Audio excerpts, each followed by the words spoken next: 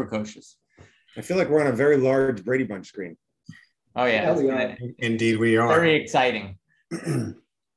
All right. So it's 4:00. And with that, let's start. I think this is episode 6. Roberto, episode 6? Yes. Episode 6 of Boroughs and Burbs. And this is the show on the future of downtown. And I want to introduce my 4 experts. Tucker Murphy and Laura Budd are the previous head of the Chamber of Commerce and current head of the Chamber of Commerce in New Canaan, and are absolutely expert. If you want to bring your business to New Canaan, where to go and how much rent you're going to pay and whether it's going to be successful. And so I thought they would be invaluable at talking to us about the evolution of the New Canaan downtown. David Genovese in Darien has been working since 2003. I don't know if it makes you feel bad when I say that, but since 2003, nearly 20 years, he has been working to bring something fabulous to the downtown of Darien. And one of the questions I'm going to have for David is, that's been a very long time, and has the vision evolved since 2003? And my 4th guest, David Waldman, is in Westport.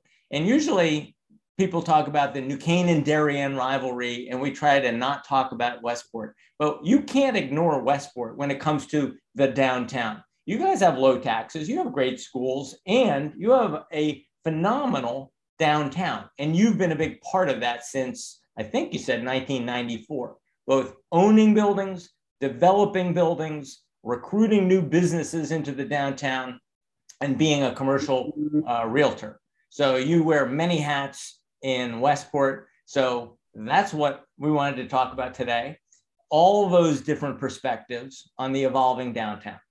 Why don't you, Roberto, take it from the top, the 20,000, what do you want to know as a New Yorker who wants to know about these towns from a very high level? What I'm most curious about is that it seems like what you guys are trying to do is urbanize a suburban environment, right?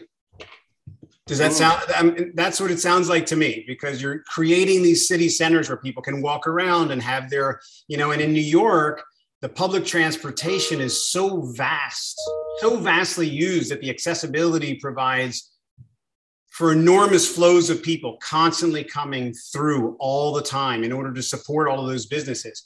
And accessibility isn't a challenge here because you can just converge on any specific location at all times.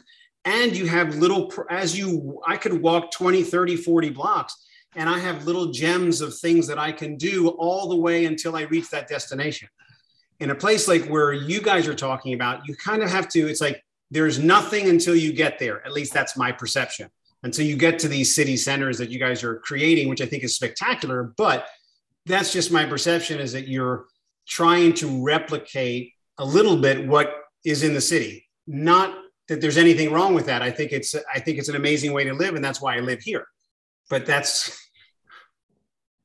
I would agree with that here in New Canaan, that's part of what we've been trying to do. But also a huge priority for us is always maintaining that sort of Norman Rockwell type of town that we have here. I mean, we're very proud of how our town is set up. The train drops you right into the center of town, which is a nice feature. Whoever figured that out whenever the train line was coming in, it was a great call, because you can get dropped off and be literally smack in the middle of town. And we're very pedestrian friendly, and that is a priority for the municipality, without a doubt, is to make sure that we can make our way throughout the entire town center on foot safely and admire all of the shops and the businesses that we have along the way. I think what draws people to New Canaan is always, number one, the public schools, where you can move out here, pay your taxes that are relatively lower, and send your kids to very high quality school, no matter where they are in the educational landscape. And I think your point is very well taken. The kind of urbanization and the development we've seen around the downtown area, we see it as not trying to be the city, but giving that as an alternative. Some people live in 4 acre, some people in 2 acre, 1 acre. And then now we see all these condos and some other really interesting high-end developments right in downtown where people can replicate that. So what we like is that we can attract people who want total privacy or who want to be right in the middle of things. But David Genovese, when you look at New Canaan and all those wonderful things that Tucker and Laura said about New Canaan, you said, that's what I want to bring to Darien. Is that how it started back in 2003 with the Corbin Project? So yeah, thank you, John. So what happened, I had a little bit of a different career path, and then I started working in New York City for an investment bank after having grown up in Darien. I came back out here to live in 2001. And at that time, we had a first select woman, Yvonne Klein, who had basically run successfully on a campaign saying that the historic perspective on what Darien residents wanted of their downtown had changed. Until the early 2000s, I think the attitude in Darien had generally been, candidly, let's keep it quiet. We'll be a very quiet bedroom community. When we want to go to shop or we want to go to dinner, we'll travel to Stamford or Greenwich or New Canaan. We're okay with that. We'd rather not have, the traffic on the Post Road. And, when United Artists tried to upgrade the movie theater in our downtown, our Darien Playhouse, there was an uproar over how converting from one screen to 4 could create traffic jams and crime and so on and so forth, which today all just seems so ridiculous. But, back then that was sort of the attitude. And Yvonne had a good read on the community, I think, and thought, the younger generation wants something different. And she approached me and a number of other people in town. At the time, I didn't own any real estate in town other than my residence, and asked if I'd get involved in an effort to kind of revitalize the downtown. And to be candid, New Canaan and Westport were sort of the envy of Darien in a way. We looked at those downtowns and thought, we would love to find a way to create or recreate something similar. The criticism of Darien always being, we can never get there because the Post Road runs through it and the train line bisects the Post Road and cuts our downtown in two. And we just didn't believe that that was right. We thought that there would be an opportunity to change over time. And so we started acquiring properties in the downtown, first just one-off properties. And I should say, following the effort by one of my partners, Penny Glassmeyer, who really got the ball rolling in Darien by building Grove Street Plaza, which has, now a kind of amazing coffee shop and a beautiful artisanal bakery and a great public plaza. But we started working at acquiring properties one-off and renovating. We built the building where 1020 Post Road or 1020 Post Restaurant is, Jay McLaughlin, and now Parlor Pizza. And, the community really dialed into the effort and supported it. The community, once it got a taste of better restaurants and some better retail, really embraced what we were talking about. And I think that the town got behind it because of the economic development aspects of our work. For example, this 2 sites we acquired where 1020 Post restaurants sit, those properties only generated about $10,000 per year in property tax in 2003. And today they generate property tax revenue to the town of about $200,000, plus all the other personal property tax and so on. So, everybody had kind of the benefit that they were receiving from this. And, the town's people have gotten really behind the work that we've done.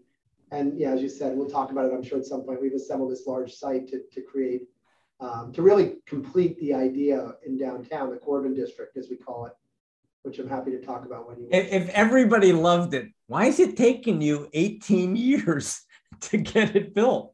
I mean, not everybody loves you, right? Yeah, no, not everybody loves me. My mom loves me all the time. But as I often say, you're sort of hero one day, chump the next in our business. And, we acquired 3 of the necessary properties in 2007 after starting to talk about it in 2005 from Steve Zangrillo, the owner of the Darien Sports Shop, the founder of the sports shop. But there were literally 16 different family partnerships that owned 16 different properties. And in those family partnerships, there were probably 100 different families that had to get on board and we've acquired the properties over time. Plus we had various town approvals, then state approvals. we have to move a Department of Transportation drainage easement that involved, the federal government, the Environmental Protection Agency, the Army Corps of Engineers, et cetera, et cetera. I mean, people have no idea of how complicated this was to assemble, zone. And I would say too, candidly, the zoning board in the beginning was very apprehensive and nervous. Zoning boards in our New England towns are comprised of well-meaning volunteers. But in towns like Darien, New Canaan, or Westport, they usually don't have a lot of experience in urban planning. And so when presented with, a complicated project like ours, or some of the amazing work that David Waldman has done in Westport, they're nervous. They're nervous about making a mistake. And so, there was definitely a lot of consternation. We took a different approach and really communicated as openly as we possibly could with the community using social media and a website that we created called yourdowntowndarien.com to educate the public, because, as David knows, he's got the scars on his back too. Usually the only people who go to zoning meetings, the people who think you have a great idea, they don't see any reason for which they should go to your meeting. They think it's obviously a great idea, but the only people who go are often the negative people who want to complain and scream and say, this is going to ruin our town and so on. And, and those are the voices that the zoning commissioners hear. So we tried to open up the dialogue with the public at large and, get more community engagement. And as I often said to the board, I'm taking a chance being so open that, if people hate my idea, there's nowhere to hide. You're going to know. And, my friends joked that effort would either be, it would become a Harvard Business School case study, or it would drive me to Bellevue. But I'm still here. And, I think it was an interesting effort. So anyway, I don't want to talk too much here. I don't want to take up too much of your time, but. So I wrote in the email about this. I went to go look up David Waldman, and I found his dialogue with the people of Westport, and I wanted to call everybody's attention to it at 06880danwoog.com. There's a headline: David Waldman, Westport has positive stories. Let's promote them. And it was, and I think it was a reaction that David said, why is everybody beating on the landlords? Why are they all wringing their hands about the state of the Westport downtown? Westport downtown's got a lot going for it. Why don't you tell us about that dialogue and what you were trying to do by telling the positive story about the downtown Westport situation? You want to hear about the scars? I want to hear the scars. Well, I started when I graduated in 1991. My father was in the real estate business, and he had built some buildings in downtown Westport to house his marketing company. Sold the buildings, became a 1980s landlord. Very different from the landlords David and I are these days, because the 80s was like the wild, wild west. When I graduated Syracuse in 91, he had been in trouble with a couple of his banks. It was a much different banking system back then. And, he wasn't able to hire someone and pay them properly to manage the properties that he had still retained. And so I took a week off from graduating college, and have been doing my job now for 30 years. I never anticipated becoming a developer. At the time we had redeveloped what was the first project I ever did, which was where Arts Deli used to be. And it was a small little, boutique mom and pop stores, some apartments upstairs that we ended up buying from Save the Children. And it was the type of tenants that I always thought would be what the citizens of Westport would be interested in seeing: arts, antiques, much like our town, which was a pretty artist-oriented place. Main Street at the time when I graduated, it was already becoming kind of the national platform for some of these stores, and it wasn't that they felt like they could generate superior sales, even though they did, but it was more that the wealth and the eyeballs that would see their products. So it was their version of really marketing at the same time. So we had our Gaps, and we had the Banana Republic with the Jeep in the window, which I understand they're actually going back to. And so, for the first few years, my father passed in 95. For the first few years, we bought a couple of properties from the RTC, which was, I guess, the government, which was selling properties that had been defaulted upon. And I did some minor renovations and redevelopments of those things. In the late 90s, the YMCA actually became for sale, and the YMCA is now Bedford Square. And at the time, under a previous administration, they weren't able to execute on the entire process. So while they went out to bid and they found a buyer, which was not myself, I was not at the time prepared to do anything like that. The deal unfortunately fell through. And the Y later on, and this was in 2006-07 is when we finally bid on the Y and ended up ultimately winning the project. They kind of gave the town an ultimatum, which is if you don't let this happen, if you don't approve, this new Camp Mahakano project that we're doing, there's going to be no Y in Westport. So they kind of held a gun to their head and said, take it or leave it. I became the bad guy by taking it. And myself and my partners from Charter Realty, we ended up purchasing the YMCA. And in doing so, we had to wait a pretty long time for them to finalize their approval process, which in Westport was not a very easy thing to do. And there was a lot of negative sentiment associated with what they were trying to do. They were doing it in a residential area, even though they had a camp that had been running there for decades, a camp that I actually went to as a kid. But ultimately, as David said, the people that populated the zoning meetings were your vocal minority. And while the idea was great and they were building something that was going to be phenomenal for Westport citizens, including Weston, who uses it as well, not many people could get behind it because they just didn't fully understand it, or they just didn't want to see any change occur.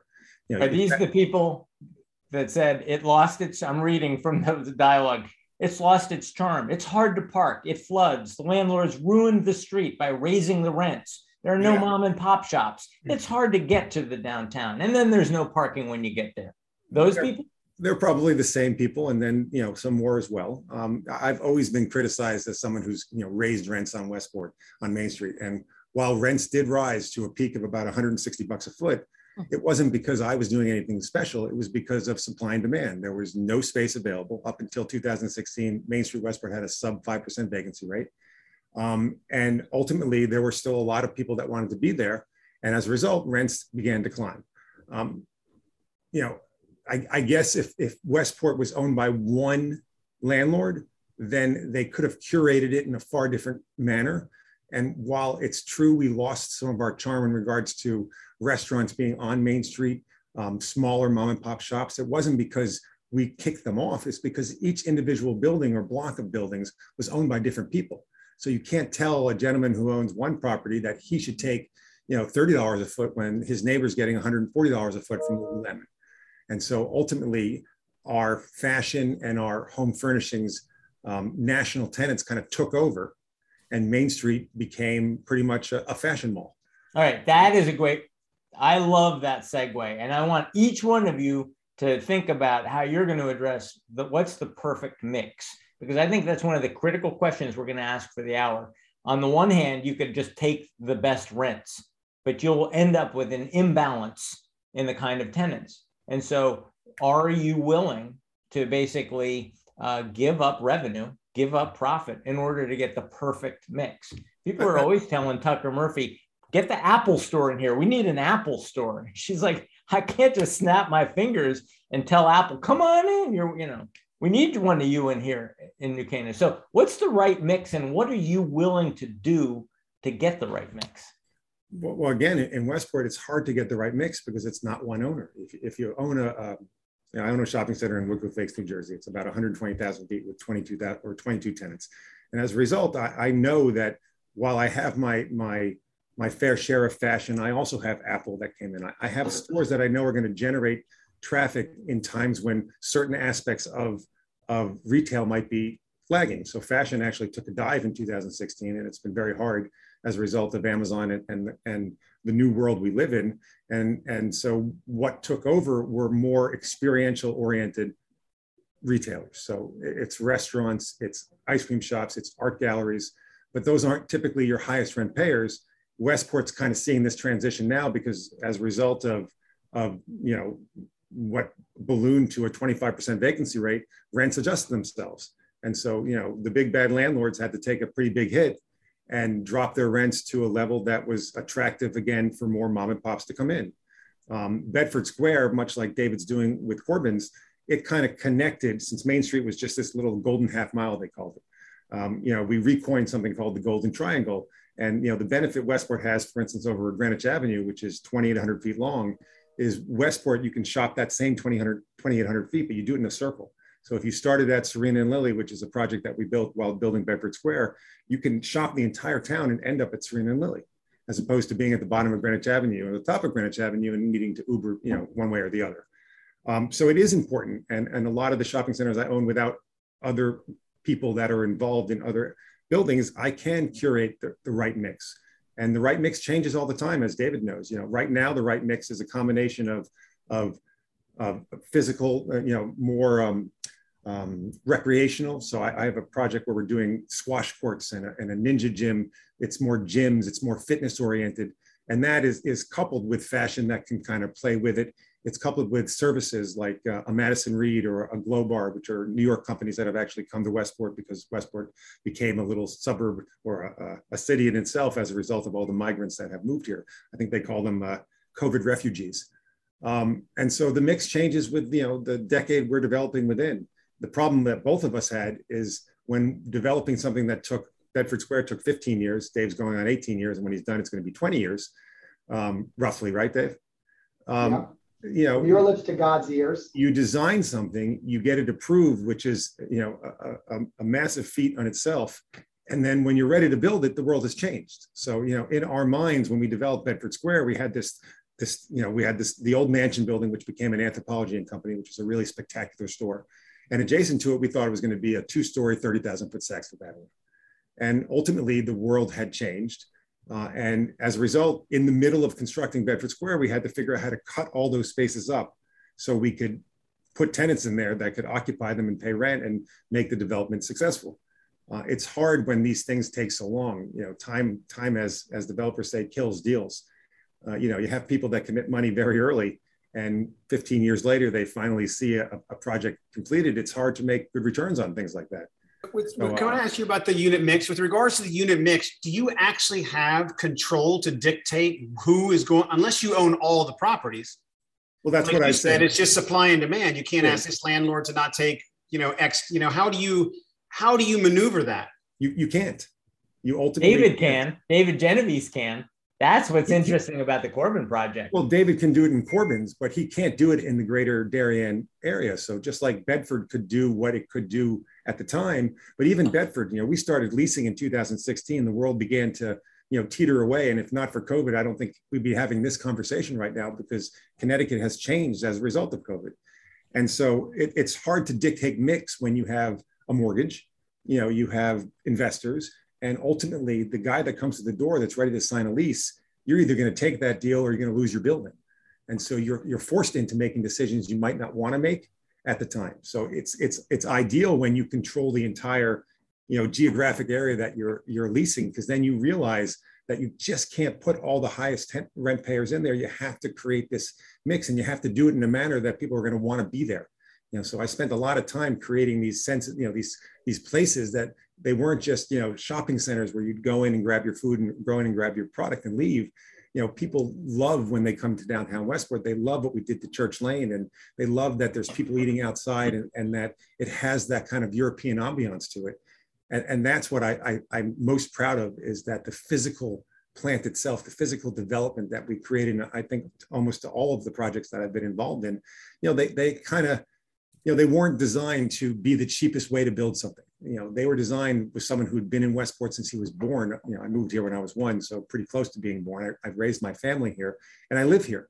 And so ultimately, I didn't want to go and build something that, while I got so much shit, excuse my French, for attempting to do what I did, after the 30 years of doing it and sitting here today, it's much easier for me to do what I'm doing now, because people understand that I'm not just a developer that's coming in to kind of, take advantage of Westport. I care about the product that I put out. David is exactly the same way in Darien.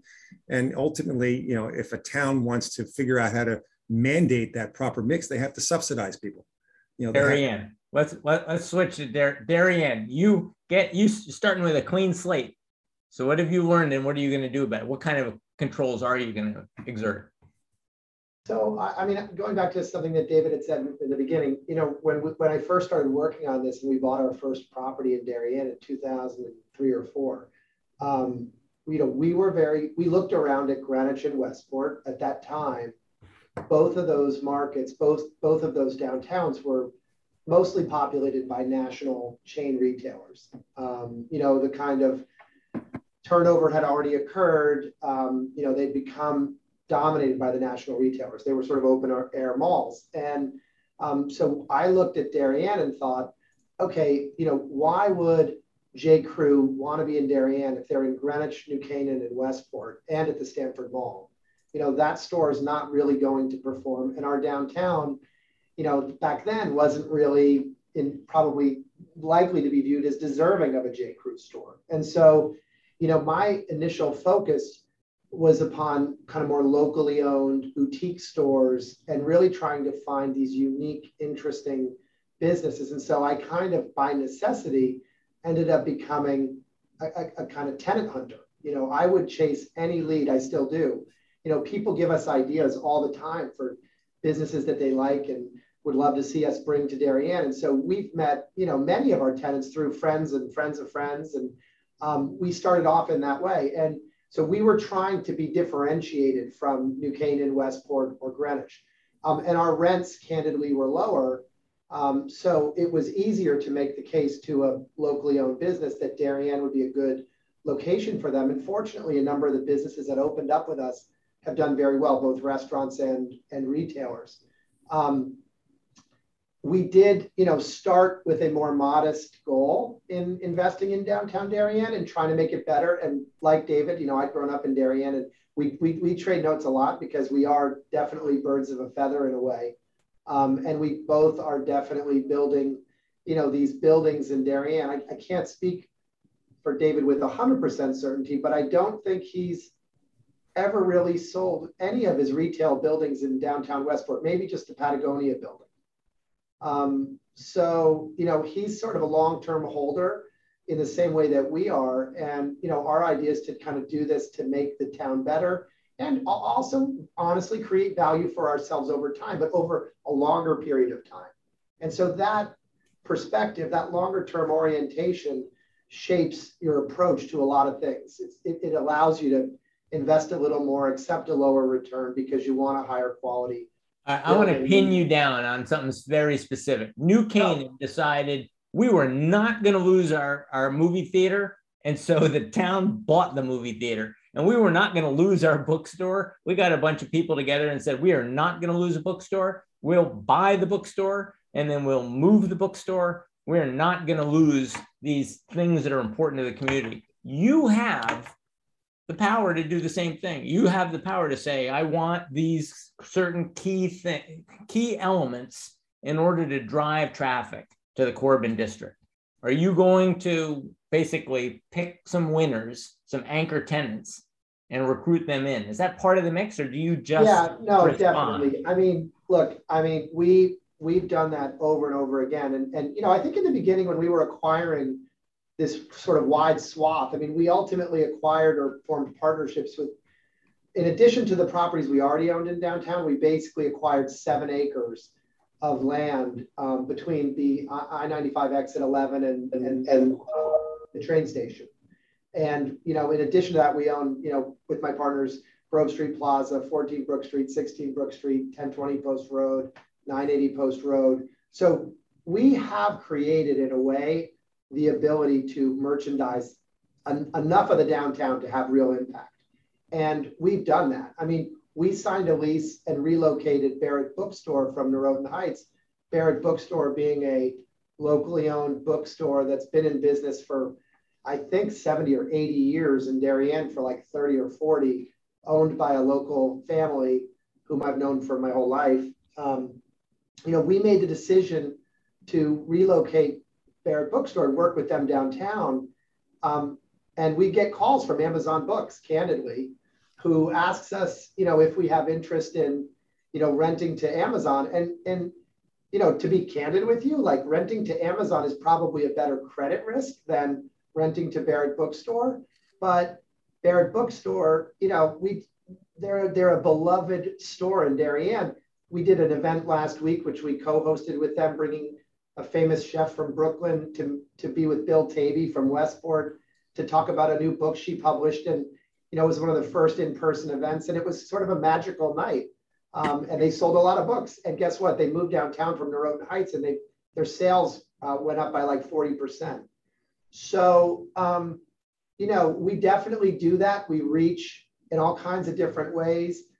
We've done pop-ups, which we'll probably incorporate into the Corbin District, a permanent, you know, rotating pop-up store venue. We did a couple of pop-up art galleries this year by, you know, well-known local artists that were super successful. And we also have the ability to do events and curate and create events and activate the downtown. My partner Penny and I host concerts every Friday night in downtown, which we began doing in 2008, based upon the idea that I had that, you know, because of the great financial crisis, people were unlikely to be traveling that much that year. It was the first time I'd ever heard the term or the word staycation. And so we started this concert series on a whim. And the first couple of nights, the first few weeks first year, there were like 5 or 10 people that would attend. It was pretty pathetic for the cost of it. But, you know, in the last few years, we've had anywhere from 150 to 2,000 people come to the concerts, depending upon the band that plays. I like to point out, which I know David will appreciate, that the band that attracts the most people is a band that I helped start in middle school, the Spadtastics. So, you know, it's a Grateful Dead cover band, and that gets a lot of people to it. But no, I mean, our position in the town now does allow us to do a lot of different things. And we are hyper-focused upon curating this mix of stores and businesses that are unique and different, and which basically kind of give rise to the idea that most residents in the area would want to be there or would have a reason to be at our center once per day, whether it's getting a haircut, getting a bite to eat, you know, going to the barbershop with your kids and then getting a donut, going to work out and then getting a salad or having lunch with some friends. And in our project as well, there'll be 85,000 feet of office space. We already have tenants negotiating with us for the entire office building, and we won't even deliver that office building until 2024. So, you know, we are super excited about what's happening right now. And as scary as the last 18 months were, I do think that there have been some pretty incredible positive impacts to offset some of the horrible negative experiences of COVID for these downtowns. And, you know, first and foremost, I would say, and I think David, and I know Tucker and I have talked about this too, you know, during COVID, everybody was stuck at home. Suddenly the brakes were hit. We were all home. And I am fundamentally of the view that people really became acutely aware of how important their downtown was, more aware than they had been for years. I think people took their towns for granted. We're all so busy. We're all moving so fast. We're hyper programmed and overscheduled. And COVID forced us to all push pause and just look around and realize where we lived and realize the great place that we live in. And I think there's a new appreciation which really will bode well for all of our downtowns, New Canaan, Westport, and Darien. Can I ask you about the, so in order for what I was talking about earlier about kind of urbanizing that, you have to have residents that are actually living there. And how have you decided, or what choices did you make with the type of the unit mix?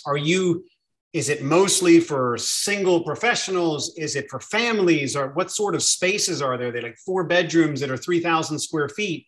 What sort of mix and what does that look like? I don't have it in front of me. Sure. Are they above the retail? Or are they? Yeah. So in Darien, you know, in our project, my partner and I had already built a number of residential projects in downtown Darien or in walking distance of our Corbin District project.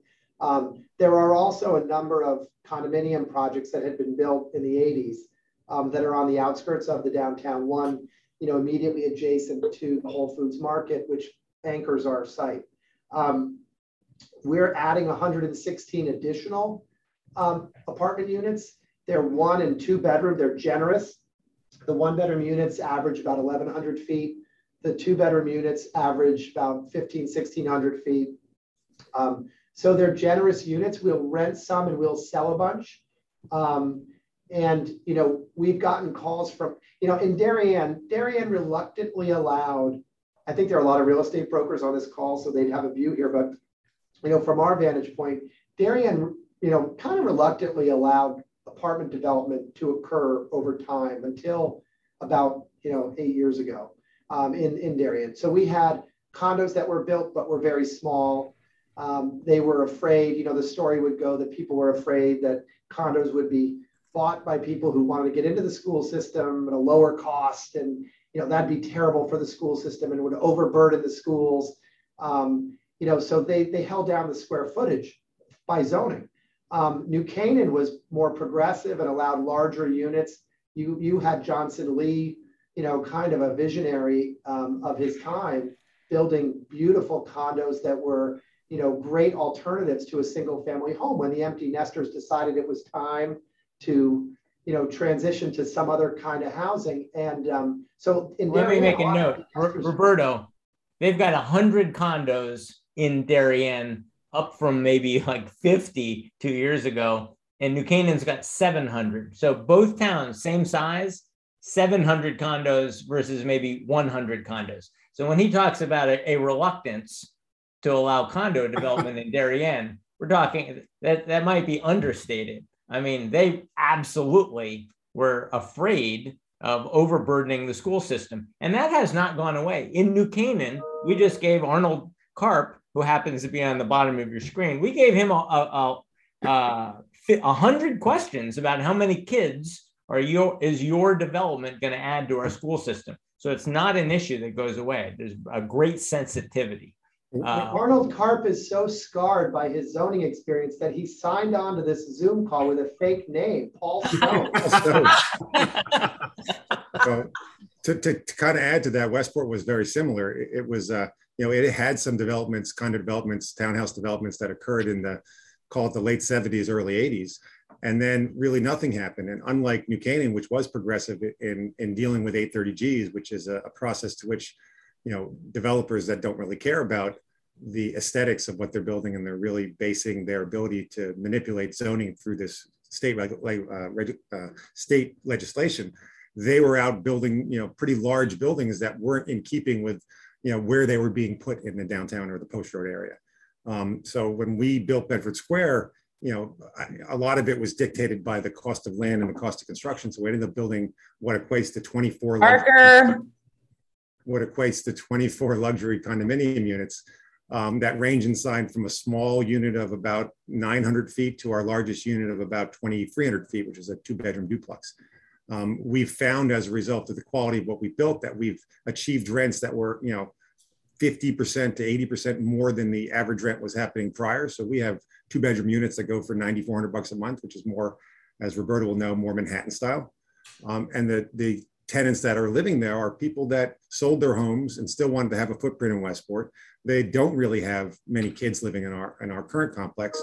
And as a result, you know, it didn't have any burden on the school system. And it enabled people to get out of the houses they were in and allow new people to move into Connecticut or into Westport. When COVID hit, Westport was the #1 town out of every town in the tri-state area for the influx of families moving to the Fairfield County market, second only to Sag Harbor. So we had 700 new families move into Westport. That created obviously a 40+% increase in our residential real estate market, where houses that couldn't sell were now selling like hotcakes with multiple bids on them. All of the apartments that we built, so Bedford Square had you know, prior to Bedford Square, downtown maybe had, you know, 15, 20, 25 units that were scattered in the second floors of some of the retail buildings. They were very old. You know, they certainly weren't indicative of what's being built today. And, you know, COVID enabled all of the apartments that were built after the fact. And I'd say now downtown Westport has more like, you know, 100 in total between apartments and condos. And the, you know, what happened is a lot of the people that were able to now sell their homes are now moving into these in-town living environments because they realize the benefits of creating a vibrant downtown is, as Roberto said, having the ability to walk to that downtown. So Westport took the initiative also to take, its sidewalk system, which wasn't really connecting anything in regards to the surrounding homes. And we had a lot of, beautiful single family homes that were around the downtown area, but it was very hard to get there if you didn't drive. And so they created a sidewalk system that connected everything. We do have the benefit of having a Levitt Pavilion, which puts on concerts on a all summer basis. We have a great farmers market. We have the Remarkable Theater Group, which is a nonprofit for adults with disabilities that puts on drive-in movie theaters or drive-in screenings all summer long. It did it, and especially during COVID when it really took off. And our DMA, which is the Merchants Association, it understood early on how important it was to create events downtown. So New Canaan did it phenomenally. I was at your Caffeine and Carburetor event. I think there were 4,000 people there. It was 7,000. There were 7,000 people there. It was spectacular. All spending money, David. All spending money. And it created just this, forgetting the fact that they were all spending money. A lot of those people might not have ever seen New Canaan otherwise. And so those events, the events that David was talking about with stores, with bookstores, everything that you do to create a sense of environment, to create a sense of place that the residents want to kind of come and enjoy, that's what creates valuable retail and valuable restaurants. It's not just build a building, stick a tenant in there. It's build a building and create an environment where people are going to want to come to see that tenant, to eat at that restaurant. And so it's important to have those mix of the right tenants to kind of feed all of that. So I've been at some of those meetings with Tucker and Laura where they go around the table to the landlords and they go around to the people and they say, what do you want to see in the downtown? And everybody says, no more nail salons. Okay, gotcha. That's good for Hollywood nails. And we're like, okay. And no more banks. Yeah, we're tired of banks. Okay, well, what do you want? Well, I want more women's shoes and I want more cheese shops and I want more special mom and pops and specialty retailers. But how's it going, Tucker? Are we able to fill our vacancies in New Canaan? Is there a future in going after mom and pop cheese shops and olive oil and women's shoes and the tenants we want? Because I'm going to just tell you, David Waldman, in New Canaan, we say, we don't want to be like Westport with all those chain stores. No, we're New Canaan. We're not like Westport. And you know what? It's hard to compete if you're not willing to take on chain stores. So Tucker, Laura, are we winning that battle? I'm going to let Laura speak to the business mix and the vacancy rates, but I can tell you that, yes, what you've said, David, both Davids, everything from the right mix, the right balance, the restaurant scene is very, very important. And I get asked that a lot in terms of the balance of, do we have too many restaurants? But, we always look at this from the standpoint of what complements the businesses. And we are, I think, winning the war. I mean, Laura can tell you, the stores are filling up here, and we do the best we can with what we have in the way of trying to recruit businesses and the right businesses to come in. And we do get a lot of cooperation from the landlords, which is very helpful. But we did conduct a market demand study back in 2010. And those items that you listed, David, were things that after doing some stakeholder interviews, we were told we wanted women's shoes, we wanted cheese shops, and we can check all these boxes now. We've managed to get that in, and these are very happy tenants. So we're waiting for the Apple store. Yeah, I know. Because he has an Apple store. I want an Apple store. We've talked. You're not getting one. Yeah, they say to us, they leapfrog us because they don't understand. Actually, I think, and some of the, maybe I haven't been successful in communicating this well, but they see us just as 06840, and they say, well, we've got a store in Stamford, and or Norwalk now, and we've got one in Greenwich, and your 06840 people all go there. But I try to say, but we also have Pound Ridge, Vista, South Salem, Weston, Wilton. Those folks would all come to an Apple store if it were right here in New Canaan. But I've been unsuccessful, and that's my dream. So one day I'm going to get that done. Careful what you wish for. Yep. You have a big traffic problem too. Yeah, I mean, we've been listening to our commercial brokers and landlords, and with the seismic shift in the retail environment, New Canaan knows we're not going to be getting too many more big chain stores. Our demographics are certainly here, but our feet on the street aren't enough. And they, they have all the sophisticated analysis and big data to see that 06840 is shopping in Westport. They're going to the Lululemon there, and they're going to the Apple store in Danbury or in Stamford. So they know that we're willing to travel. I think what's making us unique, as Tucker said, number one, is the restaurants. I know another food store is set to open on Elm Street sometime soon. And I think it's going to do well because each one has something a little bit different. And we have had some great success recently. I keep a very unofficial vacancy rate just based on what I can see and what I hear on first floor retail.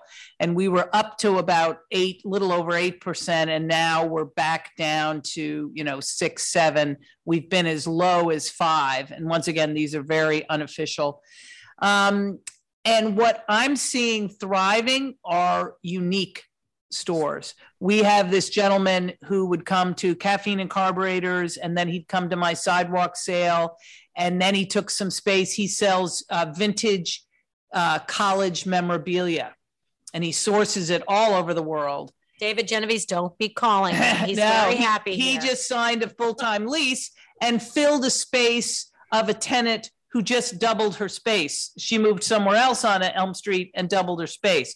So to me, that's a great story in and of itself, because the right stuff is going to sell. And yes, when I've had people in my office, why are you having more nail parlors, or why another restaurant? And I think it's what you said. If you're a landlord, and everyone makes them out to be this Ebenezer Scrooge crouched over their ledger. But in fact, these are people who have mortgages, and this is a business for them. And they're going to take, someone that they feel is a good, good business person and a good credit risk. So we're excited about the future of having more unique stores. It's very experiential, as every other community. We've got the stretch labs and the art galleries and all that sort of stuff. So we're excited. We think that there are a lot of brave and bold entrepreneurs and smart entrepreneurs, and I think they're going to find nice homes in New Canaan and our neighboring towns. I would add, you can't have enough events. I mean, we knock ourselves out here with events, with special events. We just had a month-long program where we partnered with the Historical Society, the New Canaan Museum and Historical Society. It was called October for Design. And we had 25 people who came out from Palm Springs for the big weekend, the big launch, if you will, and stayed in our town all weekend long. Now, we're known for our mid-century moderns, but our partnership with them, and when I say I mean the downtown partnership with that kind of event, was that we had a Lego contest where everybody children were creating mid-century moderns, and they were on display in every window in town. It's something as simple as that to a full-blown gallery stroll, which we also pulled off. So, and then you have, of course, our big events like our holiday strolls and sidewalk sales and our Halloween parade. Back to, sort of people that the COVID refugees. The Halloween parade, which has been going on, I think, since the beginning of time here, this year was absolutely packed. It almost felt like Caffeine and Carburetors. I have never seen more pregnant women in all my life, and they're all living here, and they all came out, and everybody was having a great time. And that was now, obviously, everybody's been locked up for a while, but that was an indicator to me that we have a very bright future. And I think we just have to keep doing all of that because people have that fierce local pride, and that makes them feel really good about the downtown. If I could add on to what Tucker was saying, one of the things that towns learned by accident as a result of COVID was the importance of being outside. Right. So New Canaan took advantage of this. Westport did it on Church Lane, where they closed the entire street. And in the past, you would have been fought on the fact that you're eliminating parking, which means you're making it harder for people to actually shop downtown. But what it did was the exact opposite. It created an environment where people wanted to come out and do something. So on Thursdays and Friday nights and Saturday nights on Church Lane, the DMA put, much like David did, put on small concerts. And, the street felt like Europe. It was just a completely different environment. Right. And I pray, and Westport seems to be leaning in that direction, and I'm hoping that other communities do the same. I pray that that they continue to do that, and that they continue to allow kind of the inside to spill outside, because it was hard to get that approved prior. And Westport really had no dining scene, because prior to the Spotted Horse being built, which was probably one of our most local successful restaurants, there was a regulation that prohibited a bar from being 1,000 feet from another bar. So there's a perfect example where municipalities get in the way of what should happen. So what happened as a result of that is South Norwalk and Fairfield were created, and they had a great restaurant scene. And the minute they lifted that, 16 new restaurants moved to downtown Westport, and as a result of it, retail began to have a life again. You know, that blog you referenced, you know, if you go back in history, because there's been way too many of them, you know, they used to complain that there was tumbleweeds, you know, running down downtown Westport's Main Street, you know, after 7 o'clock when all the stores closed. And honestly, it was somewhat true. It was just a dark, you know, there was really nothing going on because the only thing you could do was shop. And when shopping closed, what else is there? So having the residents, you know, having condos, having offices, having, you know, all of the different things that create, you know, a city in your downtown, give people a sense of pride where they actually want to be there. That's why I got so upset in that blog was, you know, I'd worked so hard and spent so much money creating what I thought was this beautiful environment, and it just kept getting criticized, and it was criticized for some reasons, rightfully so, and some that were completely out of our control, like the world had changed, and retail as a result had changed with it. So David Genovese, New Canaan's got a lot going on. We got the vintage college banners. He's got the Lululemon. We've got the movie theater. We got a lot. I mean, how are you going to compete with the fabulousness of Westport and the fabulousness of New Canaan? I mean, what's left? You know, somehow we keep finding cool things. I can never really explain or predict it or how it happens or what will happen next. But, you know, we signed a lease 24 months ago with an artisanal baker, Flour Water Salt, who's just crushing it with the sourdough bread and now donuts and cookies. We found Tucker, make a note of that. We need a sourdough bread guy now. Yeah. He's crushing it. He's crushing it. We had bread lines in Darien during COVID. People would line up around the block for this guy's bread. It's pretty extraordinary. We found a creperie from New Haven that will open up in a couple of months in downtown. You know, he has no other stores in the area.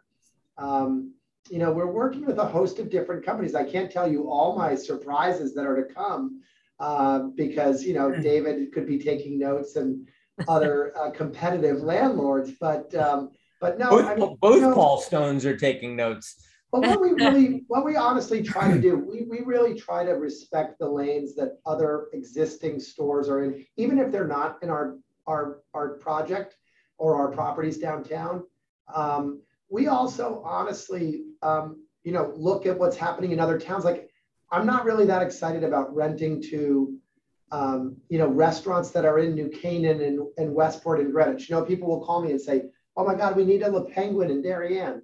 I love Le Penguin, but, you know, I'm not so sure that we need, you know, the same restaurants. I think if we can attract a couple of cool restaurants from New York City to come to Darien and anchor our project and give people a taste of what they want and love. You know, we brought Shake Shack to Darien. You know, I know that when young families are looking at, you know, housing in Fairfield County and they're considering, you know, Darien versus New Canaan versus Westport, you know, I know that now when they see the Whole Foods Market and they see the Shake Shack and they see some things that are familiar to them from Manhattan, you know, it pushes the scale maybe a little bit in favor of Darien. And to be totally candid with you, you know, while I'm focused upon trying to do the best I can for our particular project, I do try to keep a lens on to focusing upon what would be positive for residential property values in the area as well. So, you know, some of the fitness concepts that we're going to bring to the project are New York City and LA based fitness concepts that will really get the younger generation kind of psyched. I'm still kind of reeling from the fact that I'm now not, even though I feel like I'm 35, I'm not in the younger generation. I'm definitely considered sort of middle age, but, you know, we try to focus on, you know, what younger people kind of considering moving to Connecticut would like. And I think Roberto touched on it in the beginning.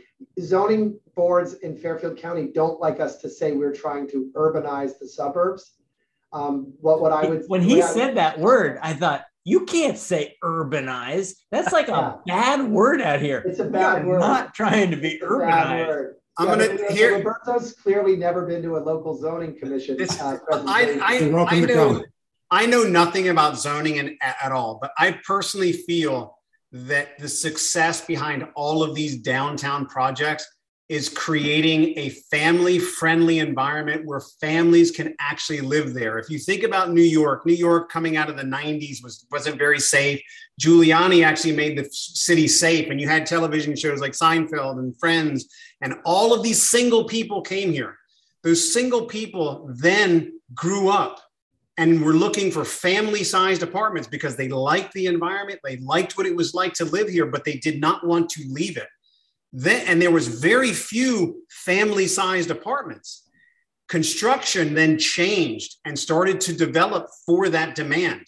And now you have an overwhelming number of family-sized apartments, which makes this city family-friendly. And that's why people want to stay here. And that's why people love it here. So like David, for you, I would consider, and I can't speak for the stress on the school system, whatever. And I would, the easy thing was to just make a school. How do you create a school or get people to create more schools? Because if you have families that are living downtown and being in that environment, it will explode and it will thrive. It'll create a whole different thing. The other thing you should do is get someone to make a TV show that depicts that life.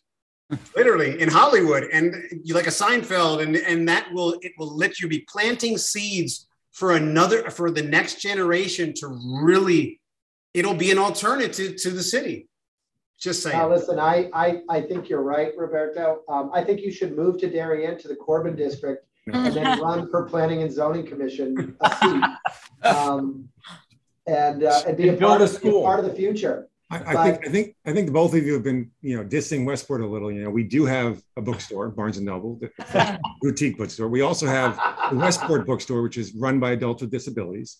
One thing we missed is we got rid of all of our movie theaters, which was a horrible mistake. And when New Canaan stepped up and bought your movie theater, because we own property on Elm Street as well, 109 Elm Street, where Hollywood Nails is and Groove. I was concerned that was going to be a big negative. And while it might not have been the most successful venture, having it downtown was such an important part of the New Canaan experience. At the end of the day, we have our Whole Foods, we have our Shake Shacks. Westport does benefit from, hold on, I'm on a thing, sorry, Zoom call. Westport benefits from all the things that Darien and New Canaan benefit from. And I think collectively, we've all benefited from the fact that people realize that they can work from home now. They don't have to worry about the train from Westport taking an hour and 15 minutes, which was a big deterrent for a long time, because they don't have to go to work on a Monday and a Friday anymore, because they can Zoom in, they can do it remotely. And that is, I believe, why those 700 families moved to Westport. And it was all families, because our Halloween parade, which has been going on since the beginning of time as well, it was packed, because these people, right. They didn't, they all lived in your city, and they realized during COVID, when you take away all of their amenities and they're stuck in 700 feet with their 3 kids, that they want to kill each other. And because somebody's dog wants dinner. Yeah, that's my dog right here. By the way, Westport isn't getting dissed. I'm looking at the map. I see Darien, New Canaan, Westport. Who's getting dissed is Norwalk. Norwalk's not getting dissed either. I mean, Norwalk had 2,000 plus apartments built, and they're all full. Yeah. And they just built a brand new mall, and it's doing okay. That's the horrible thing. Well, actually, I do want to talk about the mall briefly. Is the mall changing David Genovese's thinking, or David Waldman, or Tucker and Laura? I mean, the fact that there's a new mall, is it causing us to play defense in any of these towns? It's not a concern for us. We have not found it to be at all of a concern. I mean, we hear people go over from time to time because they're looking for the Nordstroms, or is that it there? Neiman's, Nordstroms, yeah. Bloomingdale's, but it has not been a concern. There was concern when it was thinking of opening or close to opening, but hasn't been a problem. It's been a concern for Westport. And the bigger concern was you had a company like Brookfield that had a bank account that was pretty much endless, and they bought all of their tenants. And so it's hard to compete in a marketplace where you're saying, hey, come to Westport, I'll give you reduced rent now. It's now $80 a foot, and we'll give you some TI, which is tenant improvement allowance. And Brookfield stepped up and just pretty much built stores for people. And so they made it impossible for someone to say no. And they're big enough where they have a large enough portfolio where, they could pretty much dictate that Apple needed to go there, or the other tenants that are ultimately in there, because if they wanted to be in the other successful malls they own, that's the kind of the leverage they have. It hurt us, when we were leasing Bedford Square, because those tenants that ended up going in the mall, the Sephoras, all the nationals that potentially New Canaan isn't looking for, although you do have your smattering of nationals there, and that potentially David would be looking for. They were given an option that was hard to compete with. I think they've regretted that option. While the mall, I believe, has aspects of it that's doing well, it still has a pretty big vacancy rate. And if you go there during the week, it's a ghost town. Mm-hmm. And so ideally, it would have been great if it didn't get built. I always kid by saying it's going to make a great university one year, but it's going to take some time for that to actually occur.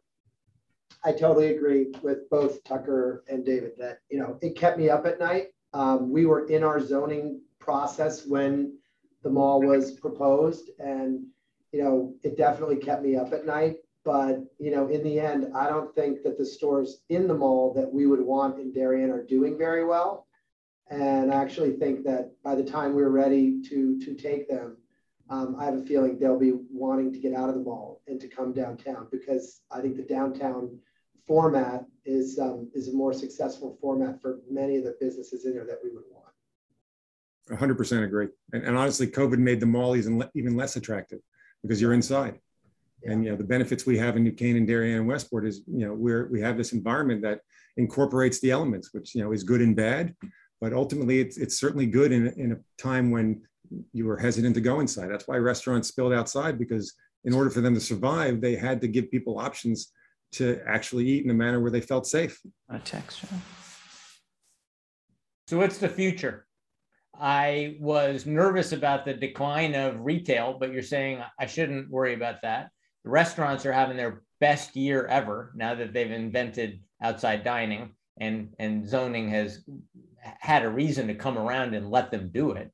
What have we learned? I've noticed that Arnold Karp, both Paul Stones, he just built condos, and I think you can answer for yourself, but I think that the 3 bedrooms and the 2 bedrooms sold out immediately, and the 1 bedrooms a little less successful, Roberto. So that should answer the kind of people who are wanting to move here and where the demand is coming from. I think the single people might be gravitating to that Norwalk, filling up those Norwalk units you talked about, but Paul Stone and Paul Stone can't build enough 3-bedroom units in New Canaan right now. Yeah, right. Yeah. I would say the future is the past. I mean, I think where we weirdly are headed is where we were, 100 years ago, where people lived above the shops that they worked in, and there were town squares, and there were events in the town, and people participated actively in them. There was a mix of local and national stores. I wouldn't diss all the national stores either. I mean, the one thing too, I'd say is, I think you want to mix. They've got the marketing power to push the message around why you should shop in their stores. They draw people, David's Anthropologie or Urban Outfitters, those are stores that draw people to downtown Westport that then go and shop in the Groove or the go eat at Don Memo, or one of the other cool stores, locally owned stores there. The Peloton store draws a lot of traffic that then finds its way to the locally owned deli or Gigi and Joe, which is such a cool addition to downtown Westport, totally locally owned. So I think we're weirdly headed back to where we were a long time ago, and to Roberto's point, to where the city's been for a long time. And, being able to walk from the train to your office and grab a great cup of coffee at a boutique coffee shop that makes you feel like you're in Brooklyn, or a croissant from Flower Water Salt, or Uncle's Deli for your bacon, egg, and cheese, if that's what you're into. I think we're just going back to where we were a long time ago, and it's a really good thing. I think that, I think that all of our towns are doing a really good job of enhancing the vibrancy. And I think all of our town leaders have realized that, we are trying to compete for the attention of residential homeowners, and we've got to make these towns competitive. And, to just say, oh, we don't want this, or we don't want that, or we're afraid of this or that, it's not, that can't be the right answer. Because let's not forget, as our commercial base increases, residential taxes decrease. So, in my mind, retail isn't dead. It's just changing like everything does. We as developers do our best to change along with it. I can have a shameless plug now. We have these beautiful condos that we're building in downtown Westport, which are family oriented, although, most likely our buyer of the Bankside House condos are going to be, empty nesters that are potentially even snowbirds. How much for a 3-bedroom? We have a 3-bedroom. How much are the 3-bedrooms? Yeah. So our smallest 3-bedroom is a 3,300-foot unit that's on the market for $3,150, and our larger, or our identically sized 3-bedroom that sits completely on the water is on the market for $4,200-ish. What kind of ceiling height? Not cheap. These were, these are very not mid-century modern, but they're very modern. Roger Ferris Architects designed them. What kind of ceiling height is in those? Just curious. See, look, I knew I had a lot of residential brokers on the phone. We have 9-foot clear. We have 4 walls of glass around each unit. So unlike typical condos where you have, a wall of glass like the back wall I'm looking at your place, these were designed with outdoor spaces that, have all individual courtyards. And so there's only 12 residences. There's 4 penthouses with roof decks. Most of them, if not all of them, have water views, underground parking, and they're all walkable to what we think is a really great downtown. Great. That's the secret. Harrisman. The secret is getting a great school downtown and creating family-sized units. Agreed. There it goes. Well, we have a couple schools that are in walking distance to downtown. And at one point when the world wasn't so exciting, I had tried to get our local high school to put together a STEM center, buy a building that was in downtown Westport, and create a STEM center with Bridgewater Associates, which is the largest hedge fund in the world that's headquartered in Westport as well. Yeah. And merge those two things together. So students, seniors, whatever grade they thought would work there, would be downtown creating, an environment and creating things that might not have occurred otherwise. It unfortunately didn't happen, but I love that idea of incorporating, that's why the Remarkable Theater Groups always tried to build a theater downtown, because we wanted to be able to give our students in Staples an opportunity to display and to show their work that they've worked on in school, and have kind of that interaction between just being in a school and being in an environment and being in, being part of a community. Go back to Bridgewater. They've got some funds there. They'll help you. Well, we went to Bridgewater, and unfortunately at the time it wasn't something that they wanted to do. But, these are the kind of ideas that as developers we throw out there all the time, because it's not just about retail. It's a lot about the residents. It's great that 700 families moved to Westport because Westport was feeling a little tired, and Connecticut was feeling a little tired as well. Great. And people, as David said early on, people began to realize when they were stuck at home just how much we have to offer, just how many things are out there that could benefit, every walk of life that comes to Westport. And we've been building a lot of affordable housing. New Canaan did it fantastically by building their own, so we weren't taken advantage of by developers using 830G.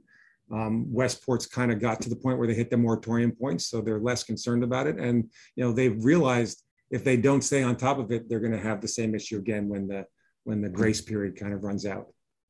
Before we say our goodbyes, I have to ask David Genovese, how much for one of those 3 bedrooms that you're building over at the Corbin District? Do you have any 3 bedrooms? As much as possible.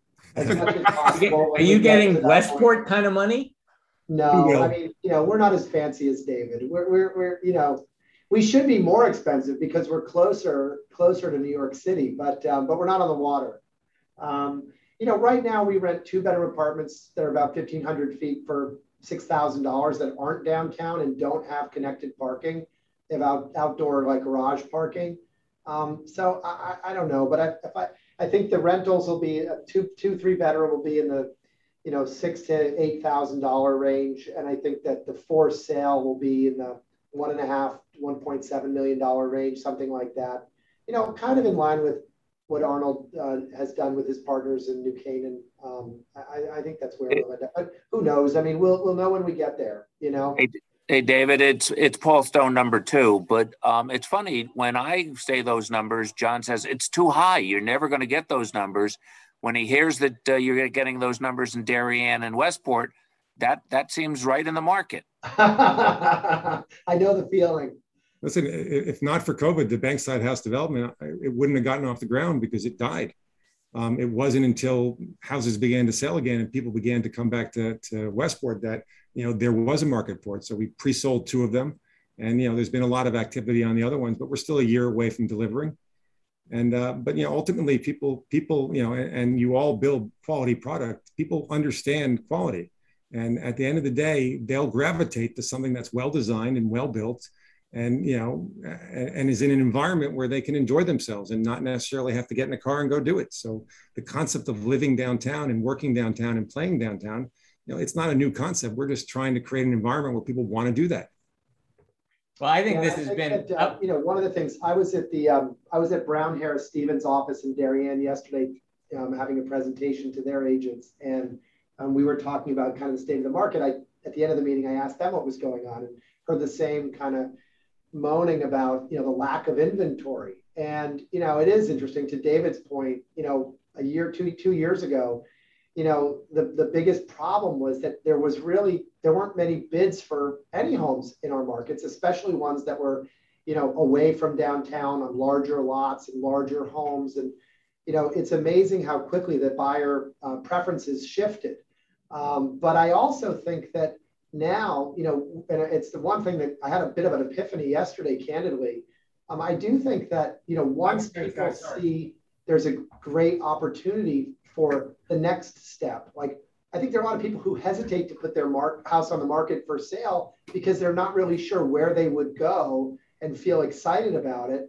But when David puts forward a Bankside Commons, when Arnold builds, the View, or we work on the Corbin project, hopefully, I think people could feel pretty excited about these possibilities. And hopefully that will cure, kind of the malaise the odd malaise, the unexpected malaise we're feeling now, which is just, lots of buyers, but not a lot of inventory. And hopefully that kind of gets the market moving again. That's my hope and wish for the next couple of years. This has been a great hour. I've learned a lot. I've learned about vacancy rates ballooning, to 25%, coming back down. And we heard in New Canaan, they ballooned up to 8, and now they're back down to 5. I hear a great deal of optimism on our ability to keep these vacancy rates down and recruit specialty retailers and a mix of national chains, and to coexist with the mall, and to coexist with the reopening and the resurgence of New York City. I sense an optimism. I'm very excited about what you guys are telling me about the future of downtown. It's not going away. How about you, Roberto? You learn anything tonight? I learned so much. Really, I think everything you guys are doing is really amazing. And I think you're planting seeds, and it's going to grow, and it sounds beautiful. You do need a television show to promote it, though. Yeah, David and I are working on that. It's the Housewives of Darien, Greenwich, or Darien, Westport, and New Canaan now. The House Husbands. Sorry, the House Husbands. House Husbands. Now, I would add, in 20 years I've been out here doing this work, I don't honestly think I've ever been as optimistic as I am today. I would agree. There have been some years where I asked myself, why do I think this will work when everyone around me seems so down on the region and this place that I love? And I feel like, I don't know, it could be that the broken clock is right twice a day, or it could be that, the sentiment has really shifted. But I think there are a lot of well-founded reasons to be optimistic, and I'm going to choose to be so. I agree completely. And I thank you both, John and Roberto, for putting this together. It's been exciting, and hope everyone got something out of it. Thank you all for being here. Thank you both. Thank you very much. We'll get you back again soon when the Corbin project is done and those condos are selling for $4.1 million in Westport. Very exciting. We want to hear how this story ends. Look, Dave's looking for some materials. Here's the inside. I don't have a brochure to hold up, but follow us on Instagram. Come on, we're always selling it. It's Glenn Glary Ross all over again. Exactly. And hi, Tom. Good to see you. Thank you, everybody. Hi, guys. Johnny, take care, Sailor.